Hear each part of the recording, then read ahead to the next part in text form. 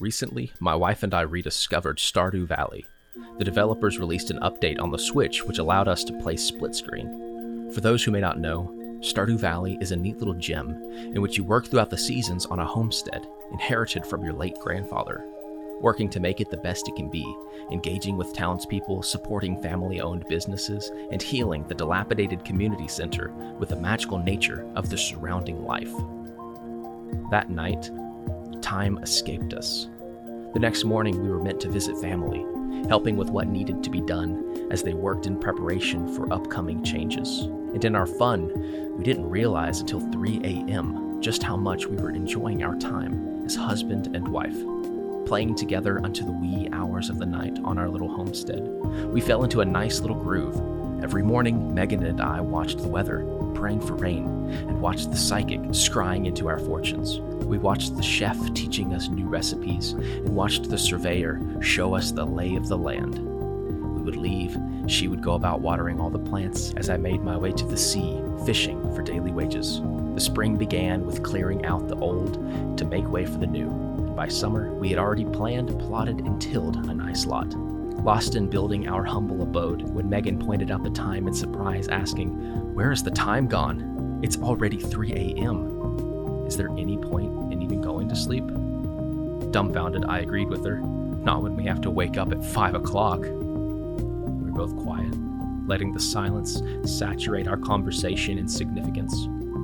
Piddling for a moment as she finished tending the garden and began walking toward a clearing to plot our barn, I just reeled in a catch, cast my hook again to sea, and said, "Did we just agree to stay awake all night?" And she, finding humor, replied, "Yeah, I think we did." And so we left our house at 7 a.m., enjoyed the experience of working with family, visiting hers first, then visiting mine. We were awake for 37 hours, not falling asleep until around 11 p.m. the next day. And in that time, I experienced something so interesting. With the days blending together as they had, we enjoyed our experiences, feeling out the life we shared together, considering the beauty of how two families are so entwined in uttering "I do," two words spoken by two expressions of existence, to transform themselves, becoming husband and wife, forever changing the course of history in love. The culmination of being, manifesting into reality the bonds of matrimony, an expression of love unique to all, yet such a familiar scent of ethereal radiance permeating through to the very depths of reality, weaving together the fabric of time and space immemorial. How utterly incredible the life and potential created in the union of man and woman, each born from their like, who they themselves were born in the union of divine convergence, birthing a third ad infinitum. These two similar structures interlocking the systemic complexity in the simple phrase, "I love you," genuinely the very essence of existence. And so today, at the Locksmith, I'm going to recant the most grand tale of love and strife as told through the lens of Egyptian spirituality. Their cosmogony will provide us a nice outline as we embark on understanding and conceptualizing the scale of our reality within the manifold unveiling of our universe as it unfolds into the timeless manifestation of love. Within the Egyptian mythos, these ancient tales are far-reaching and disparate. If you believe spirituality is simply a thing of the past, I have a question for you. What on earth are you mything? Aristotle once said it is a mark of an educated mind to be able to entertain a thought without accepting it. The word myth etymologically shares its roots in use of reference to speech, thought, words, discourse, conversations, stories, sagas, tales, and quite simply anything delivered by word of mouth. Now, I am familiar with the belief claiming that a myth is simply a word to be used in reference to untrue stories, rumors, and imaginary or fictitious objects or individuals, a term unfortunately utilized to delegitimize proclamations and write off belief systems whose significance may be difficult to grasp. And yet it's funny, the same people in fervent dogmatism clinging to their mythic prejudices shame others for their beliefs in abstract, theoretical ideas. And of course, those who are shamed are like to respond in turn, as evil begets evil. It makes no difference. Both myth and math only provide significant results when the representative vehicles or symbols called variants have been properly contextualized. Neither one realizing they're of the same ilk, fanatically obsessed with castigating others, beholden to their own theoretical constructs, abstract algorithms, and scientific formulas of expression. Both protest in fear of the other, screaming out their shame and their anguish, fueled by a meaningless suffering in a hell they've yet to acknowledge, as they unknowingly engage in the wailing and gnashing of teeth because it is easier to kill a man than to compromise their ignorance. Both fear to accept the other because they've built their self-identification upon a basis of ignorance and defiance toward the other. To accept and integrate spells death to their maliciously maligned and malignant identification with the group ideology, devolving into tribalistic warmongering as both parties continue to throw their time into the growing sea of dissonance. At this point, it doesn't even matter whether the foundational argument is a battle of man versus woman, black versus white, Republican versus Democrat, conservative versus progressive, left versus right, or myth versus math. It's an unsustainable us versus them mentality. Just a bunch of algae QWERTY alphabet soup squads saddled to a commode with the runs, arguing in a communal stall over whose denominational brand of lukewarm recipe tastes the best, and no one's eating their damn dinner because they'd honestly prefer a finely seasoned steak. It's like a man trying to build a home for his family, becoming fascinated with ideas and symbols, blueprints and placeholders, sacrificing the building for the blocks, forgetting the significance of what he was pursuing and trying to build a home, now standing with his toes in the sand and sea at his back, unable to make sense of anything as the sun sets. Slowly sinking beneath the edges of the sea, shadow growing ever larger, disguising the impression left by the foundational cornerstone, the one piece which was cast out to the very sea he turned his back on. Shadow now becoming one with the very darkness encroaching on all sides, unable to properly hold together his diminishing field of vision. The sea swallows the sun as he contextualizes. In conclusion, as he conceptualizes suffering. What hell is this whose ears fall deaf, swept out to sea in currents of cleft? A gasping inhale, sinking salt in lungs deep. Primordial chaos is longing for sleep. Do you long too, the embrace of motion still, with eyes so raw and stomach without fill? Now, without further ado, I'm Jay Castle, and this is the Locksmith Podcast.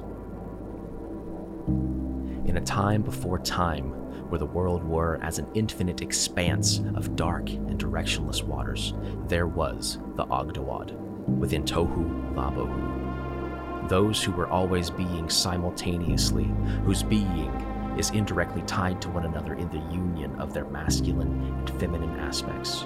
Noon and Noonet, deities of chaos and water, together as primordial seas of inactivity. A watery expanse lacking solidity, paralleled with inactivity, abyssal and deep. Noon and Noonet are known in the presence of a sacred cistern, calm lakes, and underground streams. They are the surrounding bubble in which the sphere of life is encapsulated, representing the deepest mystery of all that is or may be unknown. They are the source of all that appears in a differentiated world, encompassing all aspects of sacred, earthly, and profane. He and Huhet, infinity and eternity, together as empty space, an unending time lacking time. It is envisioned that chaos is infinite, in that creation is finite. As such, He became the god of time and infinity, and is believed to be that which holds up the solar barge of Ra as god of fire. While He is the explicit and active aspect ruling infinity, Huhet is the implicit passive aspect as the form eternity. Kek and Kuket, darkness and duality together as an infinite darkness in an enduring lack of light. The two are known as the raiser up of light and raiser up of night. Kek, god of obscurity hidden in the darkness, and Kuket, goddess of twilight, inception of abstract dualistic abduction. Amun and Amunet, hiddenness and obscurity, a wanderer lacking direction. Amun is the hidden one, invisible all of all, the nothing in observation of rhythm, the self-created, transcendental par excellence. Amunet, primeval existence before creation, beneficent shadow bringing together all a pair to Amun. From therein did the Ogdoad within Tohu Vabohu, essence of nothingness where chaos abound, unseen in darkness eternal, usher a great writhing and stir primeval existence. From within the coils of bondage was the greater malefic formed in the coming together of that which was without form, void, unending and unseen, gathered in all pairs, a spirit of inexistence in existence. The great serpent Apophis. From the embodiment of chaos had Apophis given way for the implication to be. And from within the coils of this great other did the first creator god arise, Ra, regularly known from within Atum, invocation of all matter as concentrated in the creator before creation. Apophis, so as to become one again with his second nature, embraced Atum so tightly that in the process of unfurling did Khepri, scarab god of becoming, break free, to be reborn in Atum. The fission within and without the undivided all of existence, the gradual blossoming fractal of existential significance, inseparable entities as creation. Atum, the complete one, finisher of the world, who returns to the essence of the void and the end of creative cycles. Atum is the underlying substance of the world. That which all deities and things to be are as Atum, the light of Ra, as they are of his flesh or Ka. And from the noon did we see the void, from existence of inexistence did the first god of creation arise, from the heart of the coils of the stirring spirit of the waters at the top of the mound, Atum, the god who by effort of will uttered his own name and brought order to heaven and earth, overcoming Apophis. And just as the Ogdoad were in essence of the noon, from potential of Atum, Apophis implicating Ra to be, so too does Atum Ra grant the world and all things existence as a naiad. With Atum peering amid chaos, spoke his children into being, Shu and Tefnet. Shu, meaning to be dry, masculine word for life, and Ankh, god of peace, lions, air, and wind, force of preservation, spouse and brother to goddess Tefnet. Tefnet, meaning to corrode, an opposition to dryness as moisture, that which brings about change in creation of time, feminine word for what is right, and Ma'at, goddess of moisture, dew, and rain. Together, formed to provide the fundamental principles of human existence. From there, Atum brought about Zep Tepi, the first time, in creation of Shu, dry air, and Tefnet, corrosive, moist air, life and justice. From there did the twins separate the sky and waters, from which they embraced their father Atum. Leaving him, they explored the noon, the expanse, in effort to understand. As Atum watched his children through his mind's eye, he observed their strength wane as they ventured further out, and so sent forth the divine power of his eye to enlighten their way home. However, Atum could not be nor see the return of his children without the light of his eye, and in his socket he was renewed as his eye therein regrew. When his first eye returned, she was in fury at the one who had taken her place, desperately working to destroy this regrowth who had assumed her position. But Atum, in gratitude for her divine service, placing her upon his brow the form of Uraeus as royal protector. And in the heart of Atum rose the mound, a structure reminiscent to a pyramid, and with his children brought it into being. In this gathering up of such did Shu and Tefnet produce in Atum Geb and Net. Geb, god of the earth, dry land, and father of snakes, whose laughter creates earthquakes. Through him do crops grow. As father of snakes, those sons of the earth, Geb is often feared. Geb is the fertility and danger as earth in potential, embraced with Net. Net, goddess of the sky, stars, cosmos, mothers, and astronomy, mirror to the watery sea. She is the star-covered nude woman arching over earth, bearing the water upon her head. With Geb did Ra finally find rest, as Nut swallowed Ra every night for coming between her embrace with Geb, but Ra reborn in every morning. And so Shu, their father, had deigned to provide space so that Geb and Net, in emptiness, could give rise for differentiation. For in the union of Geb and Nut did they conceive, and in their separation with Shu did their father afford potential for their many star children to break free and be born. From Geb and Nut were then born Isis, goddess of the experience of birth and magic, and her husband Osiris, god of order and fertility, and Nephthys, goddess of the experience of death and mundane, and her husband Seth, god of disorder and deserts. As eldest son, god of order, Osiris was husband to Isis and beloved by Nephthys. As Osiris, full of seed, paired with Isis, nourishing life, the first seeds of creation landed upon the black earth, and Egypt came to be. Isis, drawing the waters of the heavenly Nile, gave life to the land, as they created for themselves a divine garden, the Fertile Crescent Paradise, where Nephthys soon came to be with them, showing preference to the juxtaposition of Seth's harsh and unforgiving, arid desert. As such, Isis discovered her husband loved her sister and had relations with Nephthys, in mistaking her for his wife, revealed to her in the form of a mellow garland. Nephthys then bore a child from her union with Osiris, and in fear of Seth, abandoned him. When Isis learned Nephthys abandoned the child from birth, she went out in search of the child, whom she found aided by dogs with great trouble, and adopted, naming him Anubis. Isis raised Anubis to become her guard and ally as judge of the dead, protector of tombs, psychopomp to be, guardian of the scales.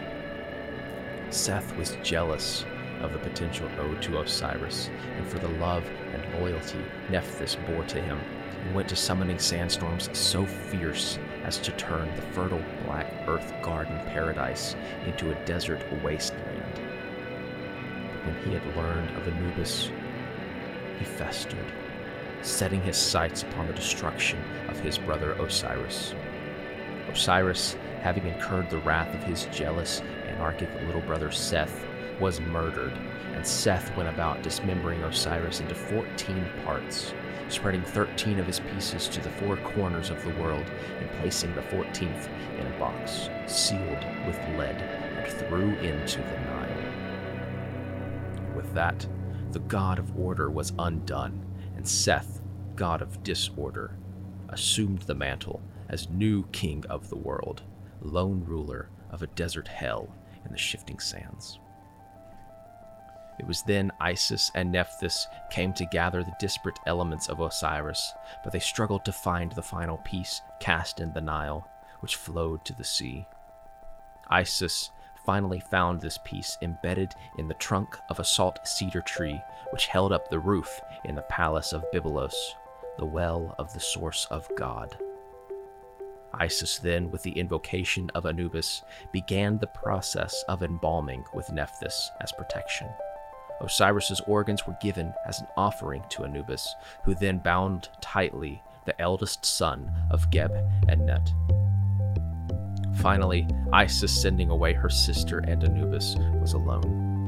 And like when drawing down the waters of the heavenly Nile, giving life to Egypt, Isis sprinkled the waters of life upon her husband's corpse and began fanning life into Osiris through her magic, restoring the vitality of her husband for one night to conceive their son, Horus. As the vitality of Osiris left, his physical form, now pieced together, was given proper burial in the desert. Isis then flew away to the hidden waters of the marshes in the Nile Delta until Horus the Younger was of age. As Horus grew, Isis taught Horus of the death of his father at the hand of his uncle, Seth. And Horus vowed to avenge his father when he came of age. And so, as time passed, Horus the Younger, god of the morning sun, silence and secrets, confidentiality and earliest light, came into his zenith as Horus the Elder, son of the Creator, in light of being. Seth, now confronted with the son of his brother, sought to prove his dominance over Horus, contending with him in various contests, racing boats to physical fights. Horus was victorious on every account, but Seth had the favor of the Creator God, for the role of his force proved crucial in defeating Apophis. Finally overcome with his need for dominance, Seth sexually abuses Horus, an act involving the major aspect of Seth's forceful and potent, indiscriminate and pervasive sexual desire, meant not only to degrade his rival, but also prove his dominance by insemination.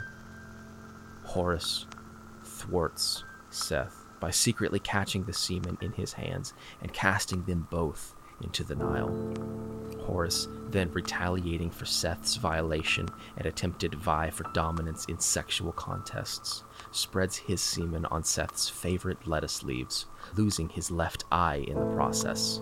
And so, Seth, in consuming the lettuce, becomes impregnated with his rival's seed, losing his right testicle, and as a result gives birth to the lunar disk, left eye of Horus, in which Thoth assumes his own, with the disk placed upon his head, stepping in as god of wisdom and equilibrium, righting and judgment, lord of sacred knowledge and keeper of the scales of justice, to mediate the dispute once and for all.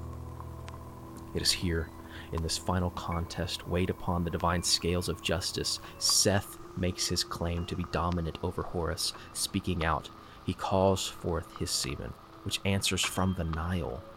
Seth discovers his attempt to inseminate Horus has failed. Then, Horus, stepping up, calls his own, which answers from inside the belly of the beast, and the feud comes to its conclusion. Horus, crowned rightful pharaoh of Egypt, and in that had his eye restored, journeyed to Duat, realm of the underworld, and with the help of his mother, transfigured the eldest son of Geb and Nut, Osiris. Isis, opening the mouth of her husband to let in the breath of life, and Horus, offering his left eye, restored the essence of his father, and in his resurrected form, Osiris became lord of the underworld. Meanwhile, Seth, having had his right testicle restored in the process, journeyed out to assume the position as royal protector, standing upon the prow of Ra's barge, spearheading the journey to ensure the defeat of Apophis in every night, so that Khepri might continue the experience of God as becoming, concluding the inception and cosmogonic ordering of the Ennead, the 9 principal deities of Egyptian mythology, from which Horus became the divine link between man and myth, the physical and phenomenal, the first pharaoh. In summation, the cosmogony of Egyptian mythology is a beautiful tale and grand expression. From the Ogdoad, the essence and awareness of nothingness, primordial sea of infinite darkness and eternal wandering in obscurity, the creator god Atum, by sheer force of will, denied the primordial serpent of inexistence, birthing a separation of sea and sky in Shu and Tefnet, creating time in the depth of that which preserves and that which corrodes, which is to say, the sheer force of will to be or to exist is a proclamation indirect, defying inexistence and that which is a purveyor of such, which gives way to the inception of preservation and corrosion in the will to preserve the finite creation through the chaos of time's corrosion, also giving way for the division of sea and sky, as an implication of preservation is the formation of background and foreground, what you see and what surrounds it. Through time, the formation of Earth comes into being in embrace with the cosmos as Geb and Nut, where Shu divides them in time as an atmosphere comes upon the Earth, separating the Earth from the cosmos, fostering the potential of life between their embrace. As life began populating the Earth in the manifestation of the experience of birth, presented in Isis, married to the fertility and abundance of order, presented in Osiris, and the experience of death, presented in Nephthys, married to the deprivation and impotence of disorder, presented in Seth, a spiraling occurred, when the being of order confused the experience of death with the experience of birth, presenting the manifestation of that which proves to be a guide for those in the afterlife, understood as Anubis. This experience of death in abundance serves the role to provide protection to the experience of birth in Isis, who also raises such a guide into being, found with help from dogs who use their nose to track scent or originations. So, it's understandable how abundance may lead to confusing the sisters of experience by tracking the scent of order, resulting in the deprivation of fertility in order, as Seth, learning the experience of birth, is protected by the union of the fertility in the abundance of experienced death, serves as a guide for the afterlife, casts the fractured being of order to the farthest reaches of the earth, casting the final piece in the Nile after sealing it into a coffin with lead, where, in time, the experience of birth, protected by the experience of death, engages in the restorative piecing together of order to abundance, finding the final piece resting within the trunk of a grand tree upholding the well of the source of God. Isis' experience of birth, sending away the protection and guidance of experience of death, and her union with order is impregnated by the vitality of Osiris in the magic of the restoration of order, where the experience of birth then flees, hiding in the Nile, until the union of the experience of birth and order gives way for the divine ordering principle to be born. Beginning first as the silent and mourning sun, Horus is taught of the disruption to order by the experience of birth, due in part to the union of order and the experience of death, married to the deprivation of order and awareness of such, grows into his vows to eventually, as the son of order, become the divine ordering principle. As divine ordering principle, Horus came to confront the deprivation of order, Seth. There were many contests to prove who was truly the rightful ruler, or the principal measurement of what one ought to be aligning themselves with, that which creates order or that which creates disorder. And in every contest, the divine ordering principle is successful, but the deprivation of order is favored by the all of creation for its role in depriving the order of singular inexistence represented in Apophis. This is what is represented in his attempt to inseminate Horus. For Seth argues that which deprives the singular order of inexistence is what gives way for the ordering principle to be, as if to say, without me, you wouldn't exist, you couldn't exist. I am the conqueror of inexistence. I am what killed your father. I am the deprivation of order. I am the impotence in disorder. I am what gives way for your potential. But the divine ordering principle casts this attempt away in denial, in secret, losing his hand in the process, spreading the seed of the divine ordering principle upon the favored food of that which deprives order, a let us leave, losing his left eye in the process, which Seth consumes, inseminating him with the seed of the divine ordering principle, losing his right testicle in the process, giving way for the wisdom in equilibrium and keeper of the sacred knowledge and scales of just is, as represented in Thoth, to be born from the forehead or the mind of that which deprives order in consumption of the divine ordering principle, assuming ownership of the lunar disk that is birthed in reconciliation. As the keeper of sacred knowledge and scales of just is mediates the dispute in the most explicit manifestation of the contest, Seth's semen answers from denial, and Horus's answers from the belly of the beast.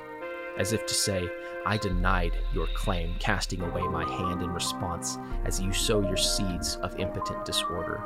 For when you engage in the act of deprivation to order, you utilize the divine ordering principle to serve yourself in the formation of your own preferred order. It is I what gives way for you to express your potential, and only through me do you defy the death of inexistence.